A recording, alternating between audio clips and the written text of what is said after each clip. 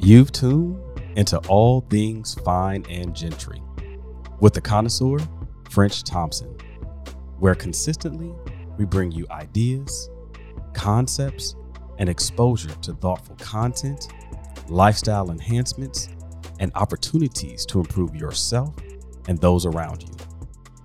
Thank you for tuning in and taking a listen to this week's episode.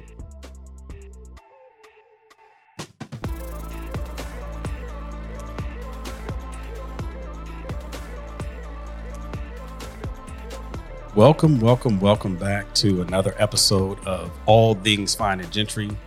Tell you what, it's been an amazing year. So for those that have been along with me on this journey, we started this in probably about June timeframe or so, to where, we decided we were just going to have some good conversations, talk about life, talk about exposure, what I've been exposed to and sharing with you all. And it's been fun along the way. And I appreciate each and every one of you all for tuning in. If this is your first time, welcome to All Things Fine and Gentry.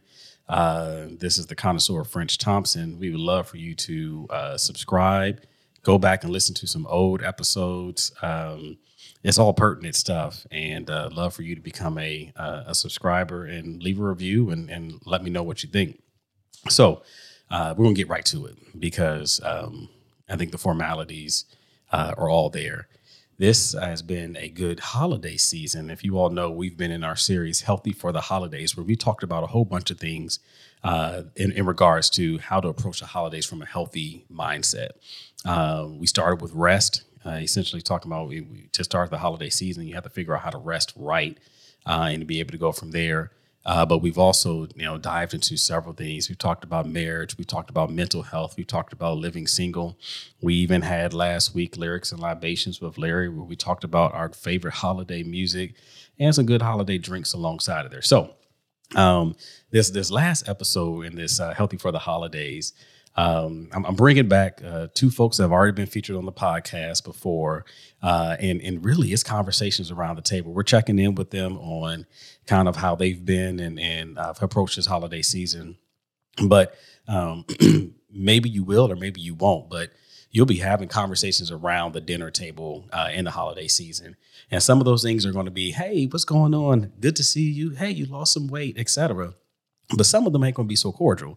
There's going to be some tough topics that, depending on how far you are in that, in your revelry of the season or the day, it might get a little rough. So I brought back on my boys here, folks that when we ran the episodes, it was just great feedback. So I have Robert White here, who's we affectionately call it RDW, Robert Rants, Discussions, and Wisdom with Robert Deshaun White.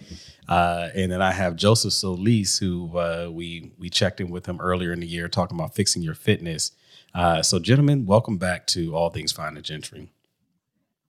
Thanks for having us. All right. We're going to dig right into it. So Solis, last time we talked with you, you challenged us and really yourself in regards to your fitness journey. And you had kicked off your fourth quarter, essentially motivation and challenge here for like I said, not only us, but yourself in regards to your fitness journey. And we promised the listening audience that we would come back and check in with you, see how that has been. So, I mean, we've seen the YouTube videos, we've seen the motivation. What's up? How's the fourth quarter been for you? Fourth quarter is actually going pretty well. The goal at the beginning of it was to be in the best shape of my life. Now, do I feel like I'm in the best shape of my life? Not necessarily. You're not 22-year-old anymore. Right. I'm not 22. But I will say that I feel a lot better. I feel healthier than I did pretty much most of this year. Mm. And I really enjoyed the challenge of being able to try to do something that I haven't done before in such a short period of time. That is not to say that it's not going to continue after the beginning of the year, because it definitely will. We just might have to call it Q1 or something like that. But no, it's going well. I've learned a lot about myself and about my own habits that I might have to change. It's just like you just said, I'm not 22 anymore. So, my eating habits, I can't eat whatever I want anymore. I can't, I can't binge different foods and all. I had to figure out how to balance the things in my life as far as my fitness goes. So what has been one of your walking into it? Because I think this is great for people to hear somebody like you who, if you all, don't know Joseph Solis, which probably majority of the listening audience doesn't. He's a fairly fit dude, right? He's a personal trainer. He's even put together a fitness plan for my wife and myself, right? He's trained probably half of our church, one way or the other, right? And saying, hey, get these things together. But even hearing the challenges that you have had, I think that's motivation for people to realize that, hey, it's not just straight easy, or hey, just follow the script and you're all there. What has been kind of where you thought, the biggest, hey, I'm gonna walk into this and do this, and then how you had to either reality met up with you, or you said, okay, I need to pivot and be more realistic or change my approach? So I'd say the first thing is having to ease into it.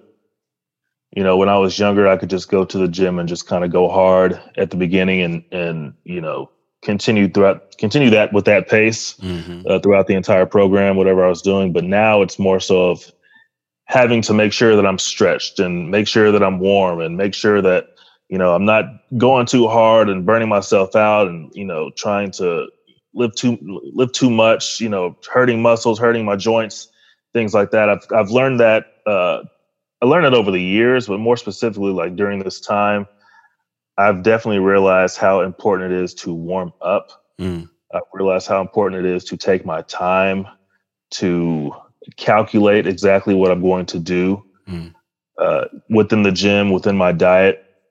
And number two, I'd say, is my diet. Yeah. At first, I was eating clean, and I think things were going okay. I wasn't noticing as much of a change as I wanted. So what I did was I calculated my macros, and I actually started counting again, which I didn't necessarily want to do. Is that counting calories? Counting calories, counting my macros. So your macros will be your carbs, proteins, and fats. Calories, the calories the amount of food that you're going to eat. And essentially, like if you wanted to lose weight, which is kind of what I was wanting to do, since I gained over the course of the first 6-7 months of the year, you want to be in a calorie deficit, right? So essentially, you're burning more calories than you consume. And I was saying this the other night. It's a science, and there's a formula that you just have to follow, and it's not an easy thing to do. It's not going to happen overnight. It's not going to happen within a few weeks for some people. Yeah. But if you continue to follow the process, continue to follow the guidelines, as far as this whole weight loss journey goes, then you will notice change in due time. So that's one thing I did this, like maybe a week and a half ago, is actually decided to finish out even stronger than I thought I would, and started counting again, started making sure that I was eating the right things. And I actually noticed after,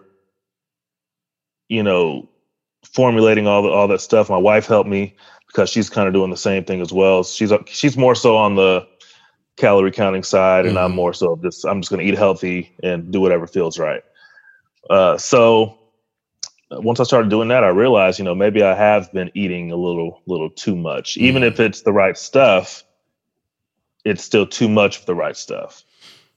So I had to. That's yeah. That's a word right there. That's a word right there. Wow. Yeah. Because anything in abundance, right? Can be detrimental to you, right? And that can go in all types of ways. Right. But I think that's some good stuff there, because I've known some people, my house included, we've gone like straight, organic everything, right? And you're still like, man, I feel bloated, or man, this doesn't feel right. And it's like, hey, you got to balance this thing out. And we just had this conversation about balancing your microbiome, right? Essentially saying you can't just eat the same thing every day, because now your system you're actually still are malnourishing yourself by eating the same healthy thing every day without any type of diversity in there. I think something Pastor Rod preached about on Sunday was being like too much oil and not enough whatever it was. You got to go back and watch it, but it was pretty much like he was making brownies on stage. Yeah. And that's kind of the same thing. Like, you can't just be work out and not eating healthy, right? You have to find a balance to create the right formula to create the perfect brownie, it's different for everybody, right? And I think that's a big piece here that oftentimes we are so formulaic in our approach, right? And I think that's why so many times these fad diets don't work, because people sit there and say, well, insert celebrity here just did this, and this, and now they're perfect. And I'm just trying to do that. And why isn't it working for me? But to your point, like this is a trial and error. This is something that you have to try and figure out what actually works for you to be able to get those results. It's kind of, I'd kind of, I think it's similar to someone who's trying to be productive. Yeah. Right. You might try 10 different ways in becoming your most productive self. And you might try, to do a physical calendar where you write. You might try to do a calendar on your phone or on your tablet. You might try to follow this way, that way, this way, that way. But it's like you said, it's trial and error. Yeah. Some people will try this diet. Some people will try that diet, and whatever works for you. But sometimes it takes a while to figure that out, and that's okay. This is a journey. It's not like it's not the fitness. Hit it and quit it. Like it's it. It's a lifestyle shift. Right. I mean, it really is. And this is perfect because, Robert, you've been, essentially since your sabbatical, right? You made a pivot in the way that you have proceeded in your health journey.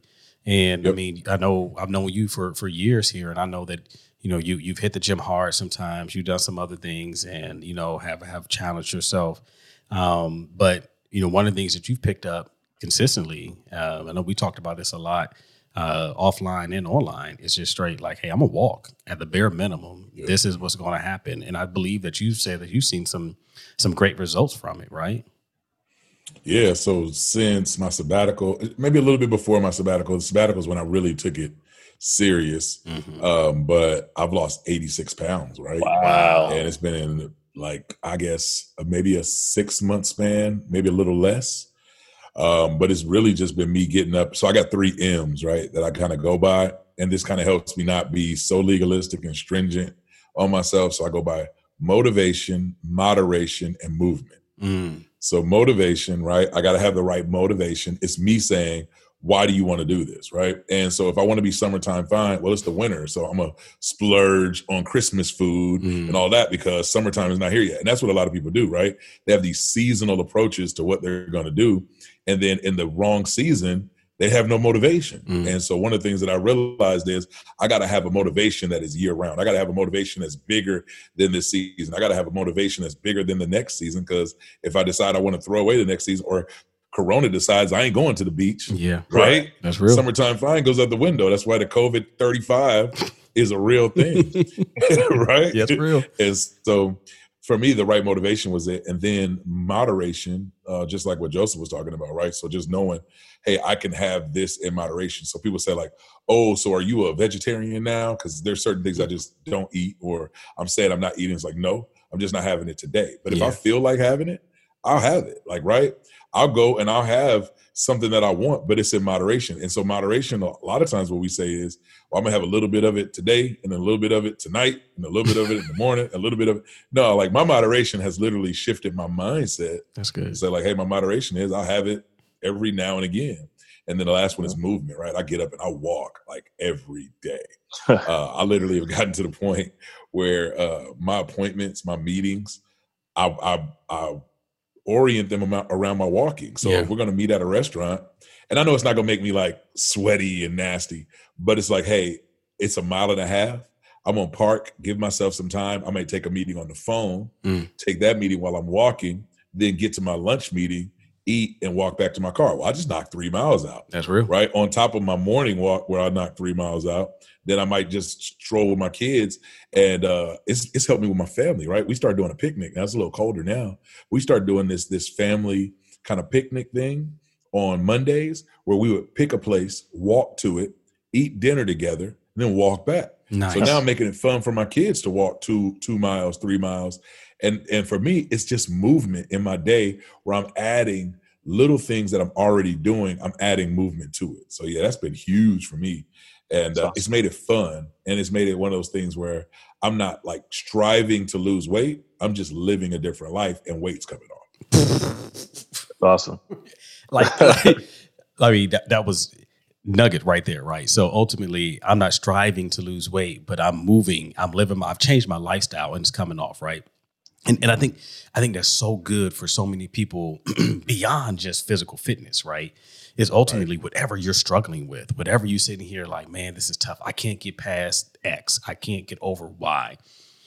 Well, change your lifestyle and movement by movement, it's going to come off, right? Just because if you aren't dwelling or living or swimming in whatever type of cesspool that you're trying to get out of, your scent will change over time just because you aren't doing that thing. You know what I mean? Like, I'm sure there's so many quotes and probably even stuff I put up on IG, but that's just it, man. And it's been very interesting in this COVID season, even as we've talked through, this Healthy for the Holidays piece, how many people have realized either good or bad habits that they had that they've needed to try to maintain or eliminate, and things that you talked about that COVID 35, right? That's a mental 35, a physical 35, all these things that people have piled on because they have not had the ability to either be distracted by doing other things, or they've allowed for themselves to kind of get just, absorbed into whatever life they've created. It's good. Right. It is good. I think one of the things that we have to do is make sure that we and that goes back to the motivation piece, I guess. We have to make sure that we are striving, we are looking for the life that we desire, and then building the habits to have that life. Yeah. I think so many people have regrets because they had a life in mind that they weren't willing to work for. Right. So I've got this dream of who I want to be and where I want to be and how I want life to be. But then I'm looking at, I just want it to come to me. And and the thing is, there are certain action steps that I have to take. And I mean, pun intended, right? I have to take the steps. So for me, if I'm going to lose the weight, I've realized I have to take the steps. And what happens is the steps become, I love it because it doesn't become easier to walk every day. Like I get up and I walk, and some days I don't want to walk. Yeah. I don't want to walk. But I tell you what makes it worth it. It's how I feel when I'm done walking. Yes. Not necessarily how I feel before I walk. And I think for many people, they're going to look and they're going to say, well, I tried this for 3 months. Whether it's like you said, I want to read a book a month for 2021. 2021's coming, right? People have crazy goals, things they're going to do. You're going to read the first book. You're going to feel amazing. And you're going to think, I'm so excited to read the next book. No, you're not. Yeah. You're not going to have time. You're not going to feel the motivation. You're not going to have the energy. Your focus is going to be off. Life is going to hit. But when you finish it, the accomplishment of doing it, the conversation that you have, that the rooms that you can go in because you have a new knowledge, that is the thing. You have this life that you desire. You got to be willing to take the steps. It doesn't get easier to walk, but it sure feels good when you get done. I tell you what's been interesting. I revealed this last week on Lyrics and Libations, but I've started yoga, right? So part of my failed attempt at changing my life in year 37. For those that have followed me, I did this 37 by 3 challenge, right? I'm gonna do all these things. One of those is gonna be walking all the time. The other one it's going to be mental, physical, emotional, right? And so, the mental piece was masterclass. Now I've been getting this masterclass. Oh, you've been on it? I've been in this masterclass, and it is some good stuff in there. I've been focusing primarily on culinary arts because I love to cook. But they got so many things in there. So I've been getting in on this masterclass. The physical was going to be the walking, but also was going to pick up yoga. And the emotional was going, is part of that as well. So I started this yoga piece. And my yoga partner right now is located on the East Coast. for you all that don't know, I am on the West Coast. So there's a 3-hour difference. And he's a father. He has a family, all these types of things. So it's like, you ain't doing this at night because either you're too tired or you're trying to get all this other stuff done, or you're like, man, I just want to go to bed. So it's in the morning. All right. Well, how early in the morning do I have to get up so that it does not become a burden on him trying to do this? So that means that I'm up at 4:30, right, doing yoga so that he can be, he can get yoga in at 7:30. And so it's like, it was easy. The first classes, to your point, Robert, right? The first classes, because they have this kind of starting series, kind of like for beginners. And the first class is a 1 week deal. And we walk through it and be like, oh man, this is good. I'm feeling good. Oh, I'm stretching, all these things, right? And you feel accomplished. They were like, hey, let's do that again just to make sure that we are not, being too confident. And so we went through the week, the beginners again. And then the third week, we was like, all right, we're going to go into the intermediate course, right? And these people, it's Breathe. You look them up. They're called Breathe and Flow. It's a husband and a wife team. And so it's a 28 deal that we're in now. And the first day, I mean, and so this is the other piece. They good. It was like 30 minutes on the intermediate. It's 45 on 30 minutes on the preliminary or the beginners, 45 on the intermediate. And you're like, 15 minutes, you waste 15 minutes in your life. 15 minutes doing yoga? Nah, bruh. I'm in this boy. That's 50% of the first class. Man. Yes. That's 50% of the first class. You added a 50%, so that's crazy. And, and I'll be honest, like I used to be like, oh man, yoga seems like that's really cool. People are really at peace. They at peace because they didn't work their butt off the first 30 minutes. But I mean, it's been good. But you wake up when that alarm ring at 4:30, it's like, but you get in there when I'm done and you go through the process, you feel better. I mean, you can feel it differently in your joints and your bones and all these types of things. You can feel the difference in your core and stuff like that. And so it is challenging, but to your point, you gotta stick with it because otherwise it's waste, right? And we're going to talk in the new year a lot about vision casting and how to do that. But I want to get you all's opinion on something that I saw recently. And then we're going to kind of pivot into some deeper conversations at the table. So the quote said, a vision without a plan, all you're left with is dreams, right? Mm-hmm. So essentially, if you have a vision but don't have a plan with it, all it is just a dream.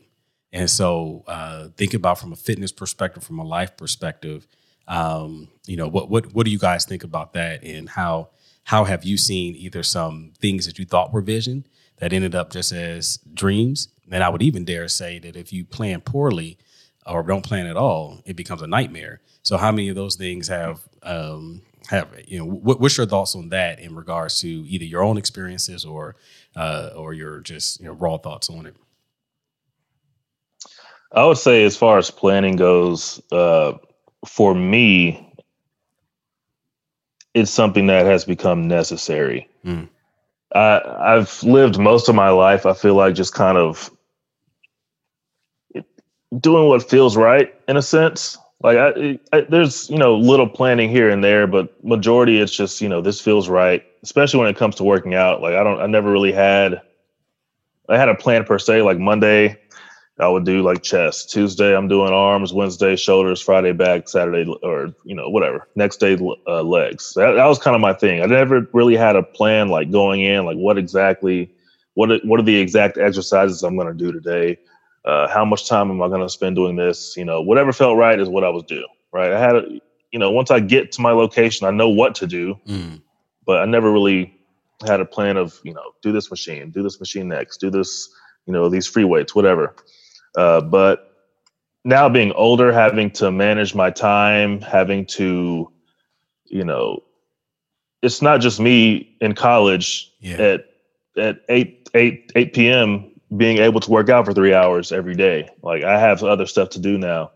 So now it's more so I have to plan just to be able to do what I need to do and also take care of, being at home, take care of stuff for work, take care of, handling, just my relationship, my marriage, my, hanging out with my friends, my family, all these different things. You kind of have to, it's necessary to have plans, because I feel like if you don't, it's just, you're going to be wandering aimlessly and with really no direction. You have nowhere to go. Yeah. You know where you want to be. And I can definitely relate to the having dreams part, right? You know where you want to be. You can see it in your head and you know exactly what it looks like. But if you don't like plan out a route to get there, like you're not going to get there. That's facts. So the difference between a dream and a vision, right, is that a dream happens when you sleep and a vision happens when you're awake. And so there's no action attached to dreams. They're passive. Wow. Right. And so vision implies that there has to be, here's the thing. You can have a vision, but if you don't take any action, like you're in a trance. Ooh. There's the difference, right? Because you're awake. So you're in a trance now. You're standing in the middle of a space that you're potentially setting yourself up for danger. And so with the dream, it's like it's something passive. It's something that you dreamed. You got up, you said, man, this would be awesome if this was real life. But it was passive. It just happened to you. One of the things that I believe is you got to make plans so that you can make it happen when things happen. Mm. You make plans so you can make it happen when things happen. You're going back to the gym analogy, right? You go to the gym, you got a plan to work chest that day, right? I mean, I'm talking about a plan, not just I'm going in to do, hey man, I want a big chest one day. That's a dream, right? Right. Or you even have a vision, right? I have a vision. I'm going to go in and I'm going to work out chest in the gym, but you have a plan. You say, look, I'm going to do bench press, incline, decline, cable crossovers, chest fly machine. I'm going to do some dips. Like you just have hashtag humble brag. He been in the gym. You know what I'm saying? I'm just saying. So you go in and you have your plan and you're going to do how many sets, how many reps, which machine you're going to, what area in the gym you're going to be at. So you have your plan. You made the plan. Now you go in and you make it happen. So you hit the bench press and you're good. And then you look over and there's a dude still on the incline press or a woman. You know what I'm saying? This is all things right. Exactly. All people can be on there. Right. It could be or a woman. You look over and there's a lady or a guy on the incline machine. But because you have a plan, you now can make it happen when things happen. Mm. If you don't have a plan, you're sitting there kind of thinking, oh man, he's on that incline.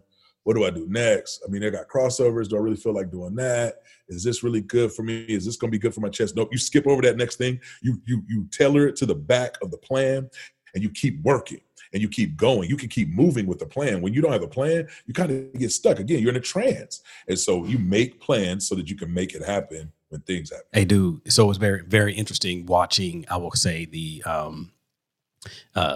commerce overall, not just e-commerce, but commerce overall during COVID.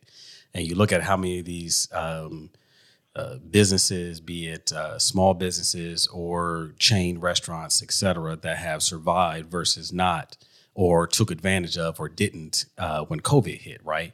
And so two restaurants or fast food restaurants that I say that, to your point, had a plan and were able to take advantage of it when it hit are Chipotle and Chick-fil-A. I was just talking to Brandon Powell about this today, bro. Dude, just talking to him about it. So I remember 2 years ago, maybe even a little bit longer than that, but Chick-fil-A did this big push for the Chick-fil-A One app. We want you to get on the app, get on the app.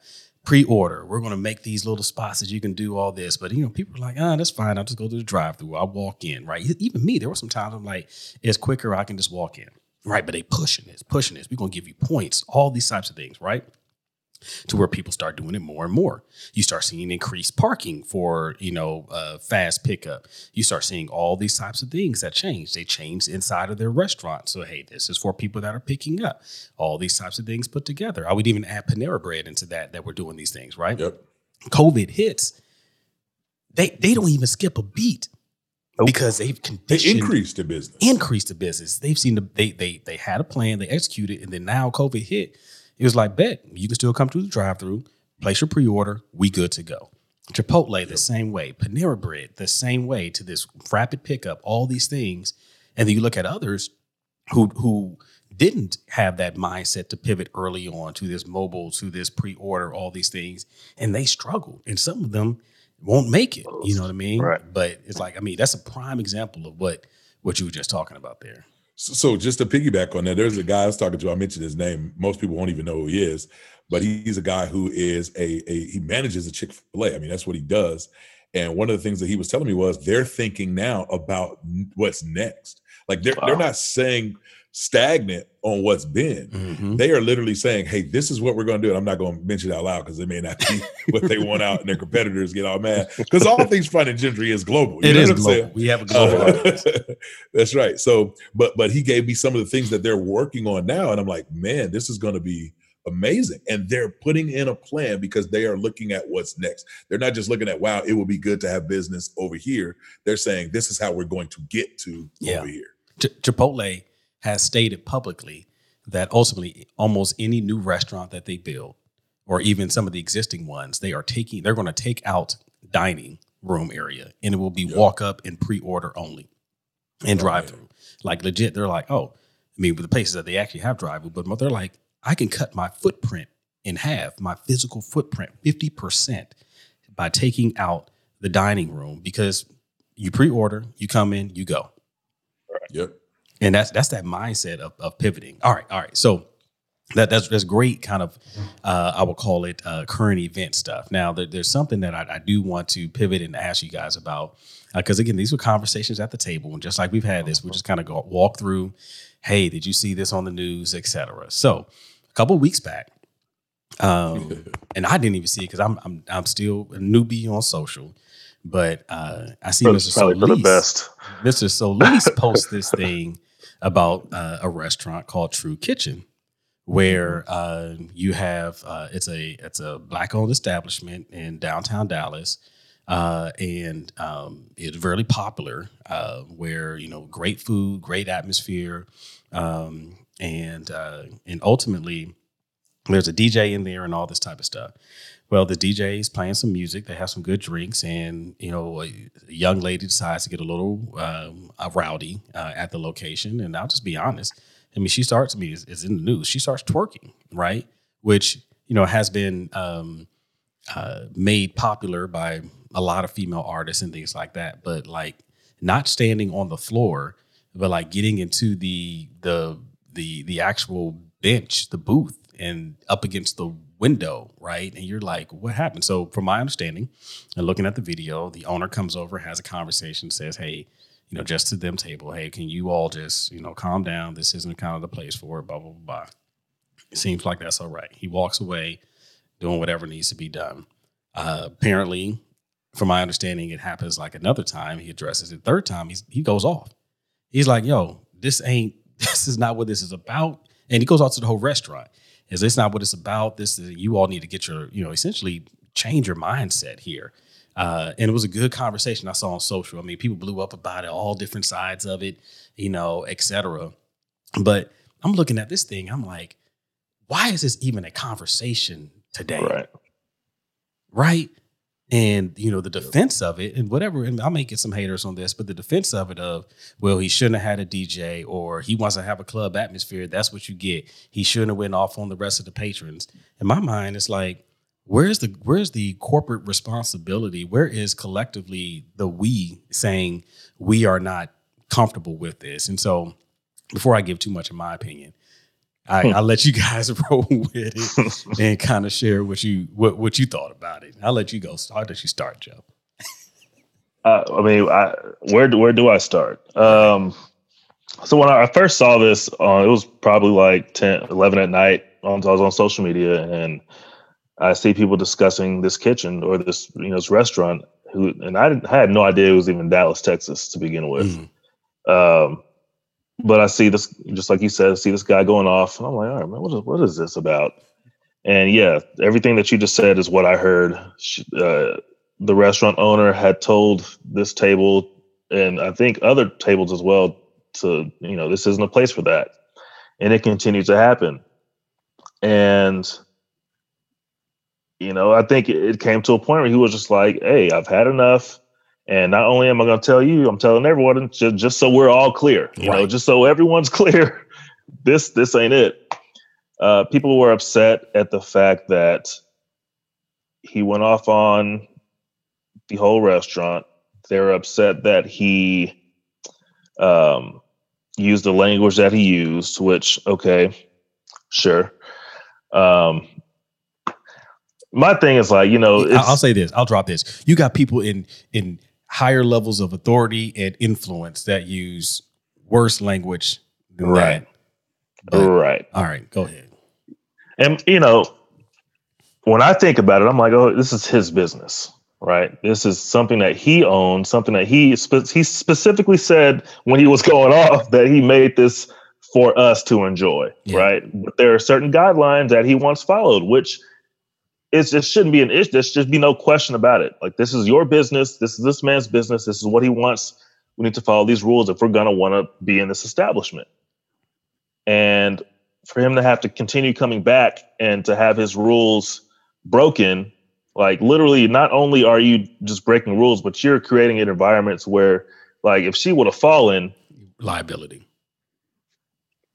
Like, you have your hand, you're leaning on a glass wall. Like, well, I mean, I don't understand I don't understand the outrage. I'm still trying to figure it out weeks later. Like, why are we even arguing about this? Right. At this point, I hear phrases like, what is it? There's one that is continuously used every time something like this happens. Respectability politics. Yeah. I'm like, that's not what this is. Like, that's not what this is in this case. Like, we're in a seemingly fully Black restaurant, Black owners, Black workers, Black patrons. I mean, I don't understand where that comes into this conversation. Right. So yeah, it's, people like to be upset. And I think once a certain group gets upset, a certain amount of people, then, everyone just kind of follows in. People aren't really allowed to have differing opinions these days on these types of subjects, especially within the Black community. Like, for some reason, I feel like we, a certain amount of us feel like we're like just a monolith. Like, we all have to think and act alike. Act, behave a certain way. And if you don't agree with it, then you're not Black. Mm-hmm. Either you're not Black or not Black enough or whatever it may be. And that's just not the case, but I feel like there is a level of just being respectful, like, just period, not respectability politics. It's just being respectful. And it becomes an issue like, well, that's just our culture. That's the problem I have. Yeah. I didn't mean to cut you off. No, you go ahead. No, that's good. The problem that I have, because so it's not just True Kitchen, but years ago, and we just came out of an election, but when this election cycle started 4 years ago, when we got our current president, who is now not the president-elect, but anyway, I'm gonna get that. But a comedian, I won't say his name, but it was a comedian that said, on paper, our current president is Blacker than Barack Obama because he has multiple baby mamas. Mm-hmm. Like, that offended me to no end, because we get this man in office who represents the beauty of what I desire for he has 2 daughters. I have 2 daughters. Mm-hmm. He's married to his wife and loves her. I'm married to my wife and love her. He is striving to do the things that he feels as his purpose in life. I'm striving to do the things that I feel are purpose in my life. And this comedian literally said, but I'm not Black enough. Yeah. And for me, it is one of those things that tears us down, because what we do is we take, I won't even say the most negative, because I won't say twerking is negative. It wasn't appropriate for the setting, because the owner of the restaurant said it's not appropriate for the setting, right? So if it's his establishment, he said this is not what this was designed for. This is what he gets to set the boundaries and the culture of that particular area. The problem is when we begin to demean people who are creating spaces by saying, well, you just don't want to be Black anymore, or this is not Black enough. Like, I get that as the leader of an organization. I mean, for your listeners, right, they know I'm a pastor of a church that we all attend, but it's not a traditional Black church. And so what some people tell me is, well, we're escaping our heritage. We're not doing what we're doing. We're trying to be white or something of that nature. That's not true. Like, I am still a very passionate preacher. I do certain things, but there are certain things that we do differently simply because of who we are called to reach. Right. Not even who we desire to reach, who we are called to reach. And I think there is a target market for we just want to use a business term. I'll get away from spiritual. But if you have a business, right, there's a target market that you're looking for. There is a certain demographic that you're working on. And so when you aim to reach that demographic, It doesn't say that demographic won't twerk. It's just you hope that your demographic understands that you're not going to twerk here. You can do that over there. And I think that's what he was declaring. The problem is we don't like accountability. And I'm not saying we as in like black people. I mean people, human beings. We don't like accountability. Because what you hear is the women did it. When he holds them accountable, they're going to double down on what they're doing because nobody's going to tell me what to do. Mm-hmm. And that's the biggest problem that we find ourselves in. Humans have to find ourselves in a position where we say, hey, I'm not the ultimate authority in this situation. And so while I'm not the ultimate authority in this situation, as long as my rights aren't being violated, I need to submit to this. Now, when your rights are being violated, protest, by all means, fight, by all means, rebel, by all means, revolt. But when your rights aren't being violated, I mean, her right to twerk, are we really about to say that? her right to twerk, is this what we march for, is the right to twerk? Right. Yeah. Like, and I get it. Yeah, right to twerk in the right setting, but this man has a right to a culture in his restaurant. And so I think there's accountability. We talk about respectability politics. What about accountability politics? That's good. I think there's a level of accountability that's lacking in most of our areas in our country. I'm not a global traveler like that. I've been to several places, but I think our country especially, we use our rights as a reason to rebel against accountability.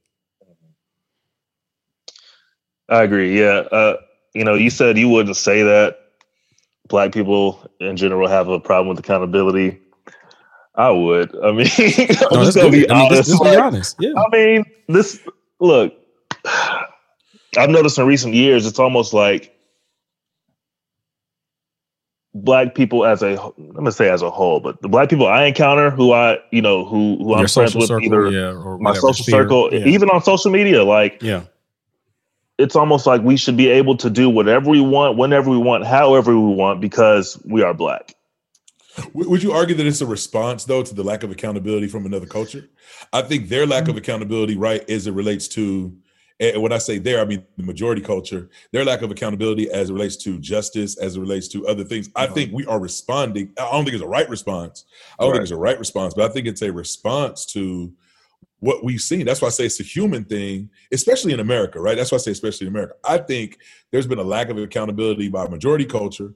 Right. Black people are now following suit, saying, "Listen, we're owed this in this season of our existence." And the only thing it's going to do is going to spread. It's going to trickle down. Because the next thing you're going to get another group of people, whether it's racial, sexual preference, whatever. Right. We're owed this, and we can do whatever we want. You can't tell us anything. You can't say anything to us. There's no accountability. I think it just trickles down. I think it's where foundations create the structure. And so the foundations of our nation are built on the lack of accountability. You still humans. I hate to go there. Yeah. You still humans and put them to work. There's no accountability in that. Mm-hmm. You take people's land. I'm literally working with my daughter. She's in 5th grade, and they're going through social studies in 5th grade. And Manifest Destiny is is a big part of American history. And one of the lines in it was, the Americans felt the desire to take territory, even if there were other people there. Mm-hmm. Like, they teach these kids this as a line of this was our destiny. It's almost a spiritual language. So I think that lack of accountability has led to our lack of our desire to have a lack of accountability. I would question, just real quick, I know Black people don't want to be held accountable by white people as a whole. Yeah. But then when it comes to the point where it's if they can't hold us accountable, okay, whatever. But if we can't hold us accountable, then what? Because I feel like that's kind of where we are now. It's we can't even hold us accountable. Yeah, it's a slippery slope. You're right. I think we talked about this before, and I'm going to have a fatherhood series in the spring. But I think there's been this, and I know we can go deep into this, but there's only so much time that we have for people to actually lend us their ear. But I think there's been a breakdown of, you talked about the foundation, but there's been a breakdown of the responsibility and accountability in family, which then perpetuates itself elsewhere, right? Because if there are standards that you were raised in, be it within your house, within your church, et cetera, you take those things with you, right? And maybe you test the boundaries of them every now and then, but there is this certain level of like what I teach my daughter, like my son and my daughter, they both have affirmations that they say every day. And as they get older, we've added to them, right? But one of the first things I did with my daughter, who's 3, but the first thing I did with my daughter when she did her affirmations, one of her lines is, I am a lady. I will act like and be treated like a lady, right? And so to reiterate that, like just today, her and her brother got into it. And I mean, she don't play. Like she'll put the paws on them, right? But, she got real mad and, yelling at him and stuff like that. So I had to come upstairs and I looked at her and I said, what happened? And so she explained what happened. And I said, is that acting like a lady? And she's like, no. I'm like, you can be angry. You can be frustrated. Nobody's saying that you didn't have a right. You know what I mean? Your brother irritates you because that's what he's a brother. That's his job. His job is to instill in you resilience to deal with knucklehead boys, right? That's literally his job. But your response, the way that you react to it, is your choice. You know what I mean? And I think that's where, because of that, I think there's a breakdown in that, and that goes on both sides of something happening to you or the way that you project yourself, right? And so one of the things that I constantly have this battle mentally in my mind, even on the in the professional environment, is that I have to be a stereotype buster. You know what I mean? I have to come in here and always, because that's back to True Kitchen. That's a stereotype that people see and feel and hear, and they look at it and say, oh, well, that's what they do. Right. But that is not it. That is a small subset. But unfortunately, it gets blasted out. It gets exacerbated to the point that then, for others, you feel like you have to counteract that. You got to have some type of counterbalance. And I think just because of the way that society has set this up, that you see more of that versus, the flip side. And therefore, you just look at it and say, this is how they act. If you look on the outside, or if you're on the inside, you look and say, well, people accept it. It is what it is. It's fine. We can do this, right? And I think that creates this belief that, be it untouchability, no accountability, whatever it is. And it's when I saw that and I saw the comments, it wasn't that I wasn't as saddened by the action that was videotaped. What hurt me to my core were the comments. And how many people just went off on the owner about, well, he shouldn't have done this, and this. And it's like, whoa, wait a minute. We shouldn't have even been in this situation in the first place. Right. This ain't Rick James. I mean, so it's really can I go back to something though? And this is something that I will specifically say about Black people in America, right? We have been, and again, I could take it back to a conditional thing, but we have to take responsibility for it. That we are hard on each other in a way that I think we don't give each other the grace that we should. Mm-hmm. And I'll go back to this. We talked about Chipotle and Chick-fil-A.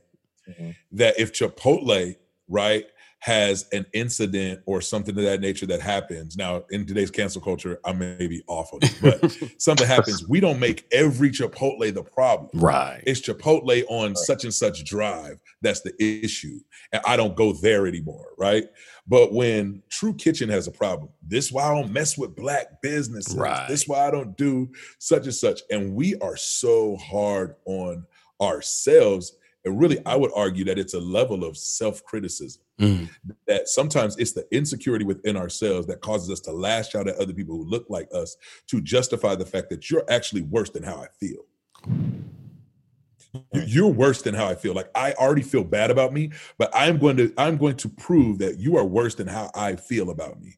And so this guy has done a great job to build a business that, listen, I was talking to a couple yesterday who, my man ain't hurt. They still had to wait over an hour. This was yesterday. This man has done a great job to build a business that is a desired place for people to go and interact and be a part of this environment.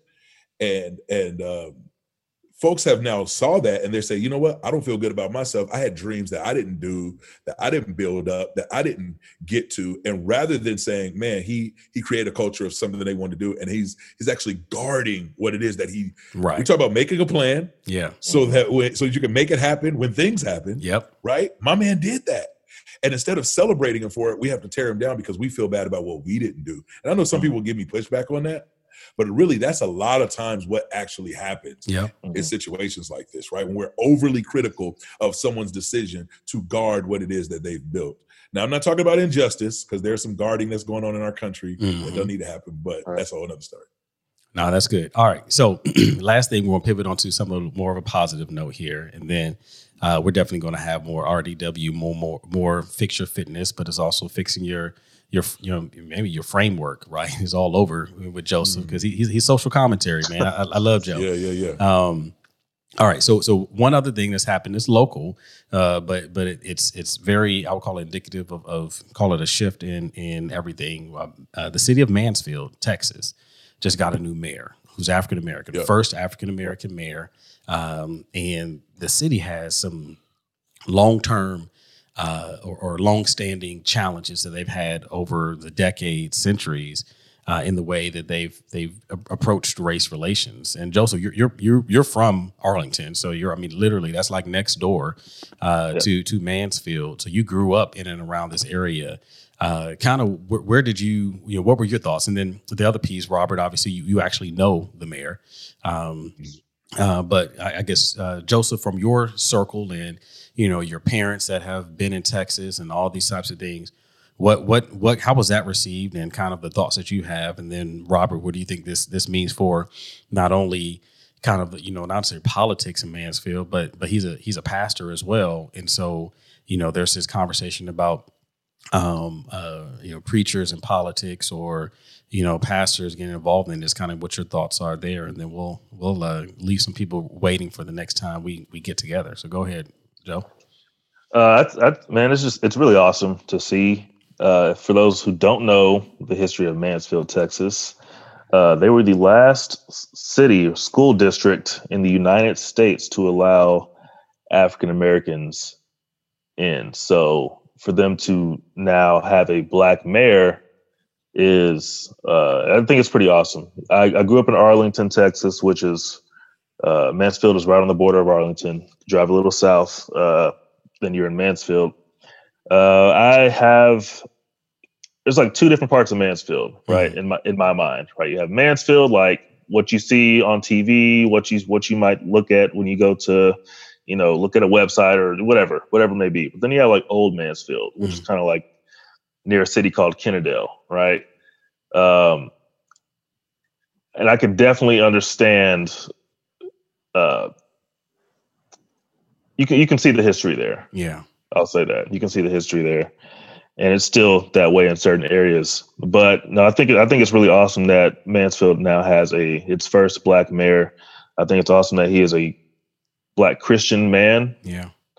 With a family who I believe who has a good head on his shoulders, who is able to lead in a way that will, I guess, take Mansfield to another place. Yeah. I'll say. So yeah, that's my take on it. I'm not, I don't have anything bad to say about him. I don't know much about him more than those things, that he is a pastor, he's a man of God, and he's the first black mayor. So no, big ups to him. Yeah. Like seriously. Robert? So I'm way more biased than Joseph, right? So Michael Evans Sr. is an amazing dude, he's the president also, y'all don't know this, of the Baptist General Convention of Texas. Wow. And so, our church supports the BGCT, and his son was in one of my family groups when I first started doing youth camps. Years ago. His son is now working for the BGCT. So I am partial to the Evans family. One of his employees at the church, his youth pastor, Carlos Francis, one of my good friends. So I'm biased. So the All Things Fine and Gentry crew is going to get a very slanted opinion of this. Before I go to my slant, I will say this. The reason why it's significant for Mansfield to have a black mayor is if you go back to that desegregation thing, after Brown versus Board of Education, it was the mayor and I believe the police chief who stood in front of the schools and prevented black students from being able to come in. It was the mayor himself who was opposed to integration. And so for the mayor to now be black is a huge win for a city in which the mayor was like, where in other cities you got, police would be involved or school district superintendents, but the mayor himself is like, no, over my dead body type of thing. This is a huge thing. To the point of Michael Evans, like you said, Joseph, I think all the things that people are saying about him are true. He's a man of God. He is a guy who loves all people. Baptist General Convention of Texas is not a Black organization. It is an organization of Baptist believers throughout the state of Texas, 5,300 churches of all walks, right? Traditional Black churches, freedom type churches, churches, cowboy churches, white churches, Hispanic churches, Asian churches, international churches. So he has a heart for all people. His son actually is on I believe it's called the CLC, the Commission for Life, something like that. But he actually works with policies in Austin for the churches. So he presents policies to say, how can the Bible be applied to modern life? Nice. That's what his son does, a graduate of Princeton Divinity School. And so when we look at like his election, it is huge for several reasons. One, it proves in this evangelical world that we're living in that you can be pro-justice and pro-Jesus. That's good. Because there are several people who would say, and I know all things, everybody's not a faith person. I'm going to make this about faith. But there are people in the evangelical Christian world who would say, if you're pro-justice, then you really want to shut down the church. Like I was having a conversation with someone recently, and they were saying, well, we know now that because politics are going the way they are, that the church is going to shut down. But there's this narrative that if you care about the lives of minorities, you care about the lives of immigrants, you care about the lives of people, that you don't care about the church. And that's just not a true narrative. And so Michael Evans, in this sense, in Mansfield, is a representation in a city that has a longstanding history of this type of thinking, is a microcosm of what we can actually see in the world today, or in our country really, is that you can't be pro-justice and pro-Jesus, or pro-justice and whatever it is your other stance is, but for him specifically, pro-justice and pro-Jesus. I think there is a narrative that is going around that, if you're pro-Jesus, then you don't do justice. And if you're justice, you don't do Jesus. And I think that's myopic, it's small-minded. I think the same thing that Black people are suffering from right now as relates to the monolith, Christians are suffering from. And I think what we have to do is we have to figure out a way to broaden our perspectives in a way to include the fact that my way of thinking is not the only way of thinking. And just because we think differently doesn't mean that one or the other is wrong. Now, there are some clear lines of delineation, right? But those lines of delineation have been shrunk down to some very small, myopic circles. And I think we need to broaden those out again. Like, there are certain things that we just don't have to agree on. My dad used to say this all the time. In the essentials, we show unity. In the non-essentials, we show liberty. In all things, we show charity or love. And I think that is something that we got to get back to, right? What are the essential things that we need to, even if you want to just take a constitutional approach, right? We hold these truths to be self-evident that all men are created equal. Well, let's hold on to this essential and show unity. In the non-essentials, we show liberty. Hey, man, you may not believe politically like I believe, red, blue, Democrat, Republican, immigration, whatever those stances are, we show liberty and we have conversations that are open and civil. And in all things, we show charity. We show love to everyone and grace to everyone. So I think Michael Evans provides the opportunity for us to see that in action. And I think that's why this is significant, not only because it's Mansfield, but because he is a pastor and because he is pro-justice and pro-Jesus. Now, last thing is you asked about, and I'll say this quickly, what do people making comments about like pastors and politics and all these things? In the history of our nation, let's just be honest, the preacher was the politician in our community because we did not have the opportunity to do these things. So we're just now getting to this place in our country where the pulpit is not the end all be all, right? I can now promote to our congregation, go see a therapist. I'm not your therapist. That's good. Because back in the day, the pastor was the therapist. He was the politician. He was the preacher. He was the most educated person. Yep. He was everything. And so that is now not happening anymore.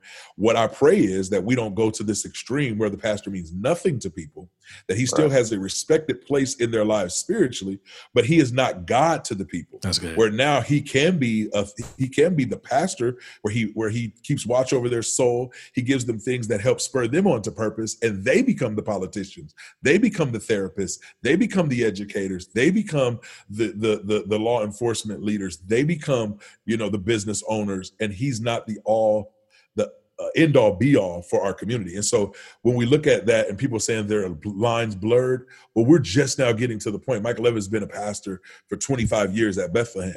I believe that there are certain people who've been pastoring that long, that this is what God has called them to do. Now you got to check your calling. Right. I believe God's called them to do both. I believe God has called him to do both. And I think him being a pastor proves that he's pro-justice and pro-Jesus. The narrative that could be written about him won't be written because he is a pastor. But good. I believe it will also open the way to the guy in his congregation whose aspirations from the beginning is politics, but he loves Jesus, right? And so now he opens up a door that allows him to branch out. Somebody has to be the first. And he doesn't feel that he has to sacrifice his beliefs on the altar of politics or lobbying and stuff like that. That's good. That's good. All right. That was my rant for the RDW. No, that's good. That was good. That was great. Hey, man, I appreciate both of you all for being on. One, getting back on, kind of giving everyone an update on how you all have been, but also kind of diving into these conversations that you have at the table. And for those that may not have a table to sit at this holiday, I hope you enjoyed this conversation that sparked some thoughts. Please leave a comment, like, subscribe, do some things in here, review. Let us know what you're thinking and how this plays out, because we would love to hear and get your thoughts on how this went, and kind of any other topics that you would love to hear us kind of dive into and discuss along the way. So, gentlemen, Joseph, thank you for being a part.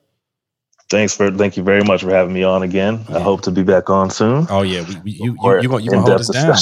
You're gonna hold us down from a health perspective. And Robert, again, thank you for ranting and discussing and sharing some wisdom for us today. Hey man, hopefully when I come back, I'll be 100 pounds down. I got 14 to go. That's what's up, man. Man, we are on this journey, and every time I see you, I tell people, man, I'm like, man, looking good now. Hey, in the new year, I actually got some fellas. I'm gonna do a 2-part series on how to build your closet, and I'm gonna have it from a I want to call it a slim person perspective, but the lower side of the rack perspective and the upper side of the rack perspective, because I think people just you look at fashion, you look at this stuff, and everything you open up GQ, right? It's a dude that's 6'2", 177, maybe, right? And he got an 8-pack pecs, right? You know what I mean? And everything he wears, you're like, that's dope.